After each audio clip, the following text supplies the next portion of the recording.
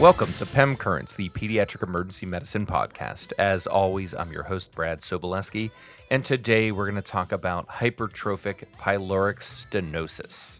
This is one of the most common surgical problems in newborns and is definitely something that you're going to work up and diagnose in the pediatric emergency department. So what is it? Well, it's progressive narrowing of the pyloric channel due to hypertrophy of the muscle, which leads to gastric outlet obstruction. Classically, this is seen in male infants. Interestingly, firstborn males are more common, and the male to female ratio is about 4-1. Overall, the etiology of hypertrophic pyloric stenosis is probably multifactorial. There's some genetic predisposition and environmental factors. Interestingly, it has been associated with the administration of macrolide antibiotics like erythromycin or azithromycin in the first few weeks of life. This holds for babies that get the medicine or breastfeeding mothers that are prescribed macrolides. Infants that have been feeding well previously present somewhere between 2 to 5 weeks of age, and I've seen it later, with progressive vomiting after feeding, but they're still hungry. The parents really describe these kids as voracious eaters. They want to feed after vomiting. Once the obstruction becomes more complete, the vomiting becomes more forceful and projectile. Some children can look perfectly fine. Others can be very dehydrated and emaciated with loss of subcutaneous fat and skin that makes them look like a Shar-Pei, those wrinkly dogs. On physical exam, there are some findings that are specific to pyloric stenosis. There's the gastric peristaltic wave as the stomach peristalsis against the obstructed pyloric channel. So you'll see kind of a wave of a bubble in the upper abdomen. The second is that olive, which is the hypertrophied pyloric muscle that you can feel underneath the skin. And though most of you have heard about the olive, I'd wager that few of you have actually felt one. So you kind of have to set the stage if you're going to feel an olive in the first place. So the infant feeds, then vomits, so their stomach's empty, but that pyloric muscle is contracted or spasming at that point. You got to relax the abdominal muscles, so this involves flexing the legs and feeling gently and palpating in the epigastrium. Other physical exam findings are, of course, signs of dehydration. You also might see in babies with more advanced conditions sparing of head growth, so they can look like a lollipop with a big head and very thin, dehydrated limbs. The key to making the diagnosis is clinical suspicion. So you have to ask a good history about feeding, specifically, what is the infant feeding, how much, how often, their hunger cues, and then a description of the vomiting. It is far more common for a baby to have GERD than it is for them to have pyloric stenosis. And one parent's description of what projectile means could be different from another. In premature infants, for instance, their vomiting may not be as forceful, and they may not show the same level of hunger cues as bigger babies. While the vomit of most babies with pyloric stenosis is stomach contents and partially digested milk, some babies can actually have blood in their vomit, which results from forceful emesis and leaking or bruising of the gastric wall. Bilious emesis can occur in more severe cases of pyloric obstruction, but obviously it's a red flag for bowel obstruction in the newborn and should be taken incredibly seriously.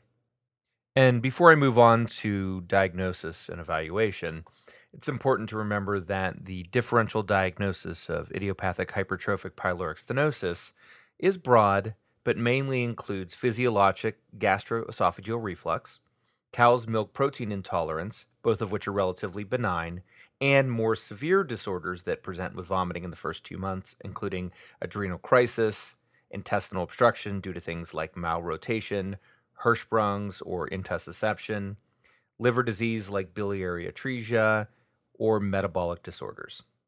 Making the diagnosis of idiopathic hypertrophic pyloric stenosis starts with a high index of suspicion and is confirmed on ultrasound. It's readily and easily established when you have skilled sonographers at hand. So if you're in a primary care setting or at an outlying facility, perhaps referring to a children's hospital or tertiary care center with ultrasonographers would be appropriate. As I alluded to a moment ago, in the hands of an experienced sonographer, ultrasound is incredibly accurate with sensitivity and specificity approaching 95%. There are two measurements that are most important: channel width and channel length. And there's a helpful little mnemonic that'll help you remember what's too wide and too long. So the channel width, if it's greater than 3 millimeters, and if the channel length of the pyloric muscle is greater than 14 millimeters, that can make the diagnosis. So wider than 3, greater than 14, pi, 3.14, pyloric stenosis. You're welcome. On transverse view, you'll see the classic target sign. Though hospital protocols vary, you often want an infant to be NPO for a short period of time before the ultrasound is performed, because they're given something to drink and then they watch what happens to the pylorus when there's liquid in the stomach. And even if you feel an olive on physical exam, surgeons will want an ultrasound before taking a child with pyloric stenosis to the operating room. If the history, physical exam, and ultrasound are non-diagnostic, or if you've got signs of more distal obstruction, like bilious vomiting or dilated small bowel on a conventional x-ray, you could consider an upper GI series to evaluate for pyloric stenosis, or more importantly, to look for alternative diagnoses. Labs are also an important part of the diagnostic process, and a renal or Chem7 or electrolyte panel is mandatory in the evaluation of pyloric stenosis. And the timing of when to get the labs kind of depends on how the baby looks. If you have a high index of suspicion and the baby is dehydrated, needs resuscitation, by all means, place a line, treat the dehydration, get your electrolyte panel at the time, and then ultrasound. If your index of suspicion is lower but non-zero, you can get the ultrasound, and then if pyloric stenosis is the diagnosis, get an IV and send off the labs. Some experts will recommend a CBC as well, but it's really the electrolyte panel that's most useful. Not only does it help you further assess the degree of dehydration, but specifically the chloride and bicarb levels can be incredibly important. The classic findings that you'll see in pyloric stenosis are hypochloremic metabolic alkalosis. Sometimes babies will have low potassium as well. In essence, these babies are throwing up hydrochloric acid. And then potassium is excreted by the kidney in exchange for the resorption of hydrogen ions in response to the alkalosis that develops. Babies can develop a more profound metabolic acidosis as they get more dehydrated. Some children have such an aberrant metabolic balance that they present with apnea. But fortunately, that's a rare presentation, but can be seen in kids with delayed presentation or in under-resourced environments.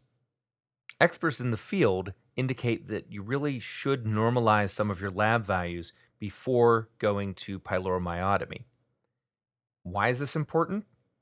Well, it's about getting the baby off the vent safely and not having post-operative apnea after surgery.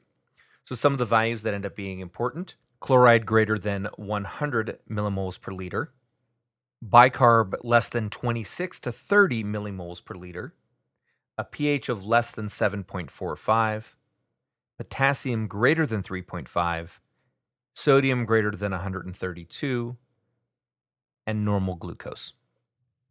Almost 2/3 of infants with pyloric stenosis will present with normal electrolytes. In those cases, you'll obviously keep them NPO until surgery comes around, and you can place them on intravenous fluids such as 5% dextrose with 1/2 normal saline, considering the addition of 10 to 20 milliequivalents per liter of potassium chloride as well. Dehydrated infants should get isotonic fluids like normal saline at 20 ml per kilo bolus increments. You could also consider higher rates of fluid administration, such as 1.5 to 2 times maintenance. The management of pyloric stenosis in most patients is surgical, and the classical operation is called the Ramstedt pyloromyotomy. This is a longitudinal incision of the hypertrophic muscle with blunt dissection to the level of the submucosa. This is designed to relieve the constriction and allow normal passage of stomach contents into the duodenum. Most often these days, this is done in a minimally invasive laparoscopic manner. This surgery is successful in the vast majority of babies, and feeding can be resumed shortly after the operation in most infants. In about 4 out of 5 patients, there's some modest regurgitation, which should not delay further feedings. Vigorous vomiting after the operation is uncommon. It is definitely possible for infants with surgically corrected pyloric stenosis to have reflux afterwards. So, as pediatricians, we need to be prepared to assess and provide reassurance. It's far more likely for the baby to have GERD than it is for the pyloric surgery to have failed. Other techniques that have been described, but I'm not familiar with at my institution, include balloon dilation or medical management, such as anticholinergics, or even transpyloric feeding, like putting in a nasoduodenal tube. This data is much more limited than surgical approaches, which is why surgery with its high effectiveness rate is the standard of care. All right, well, that's it for hypertrophic pyloric stenosis. Remember that it occurs in infants between their 2nd and 5th week of life generally, though it can happen a little bit later, and is more common in males, especially firstborn males. You definitely want to get a renal panel and look for electrolyte abnormalities and resuscitate appropriately with fluids, and know that ultrasound is the diagnostic test of choice. Surgery has a very high cure rate, and babies do great afterwards. If you'd like to check out more great educational content, you can go to pemblog.com. Follow me on Twitter at PemTweets. Leave a comment on the blog or review on your favorite podcast service. For Pem Currents, the Pediatric Emergency Medicine Podcast, this has been Brad Sobolewski. See you next time.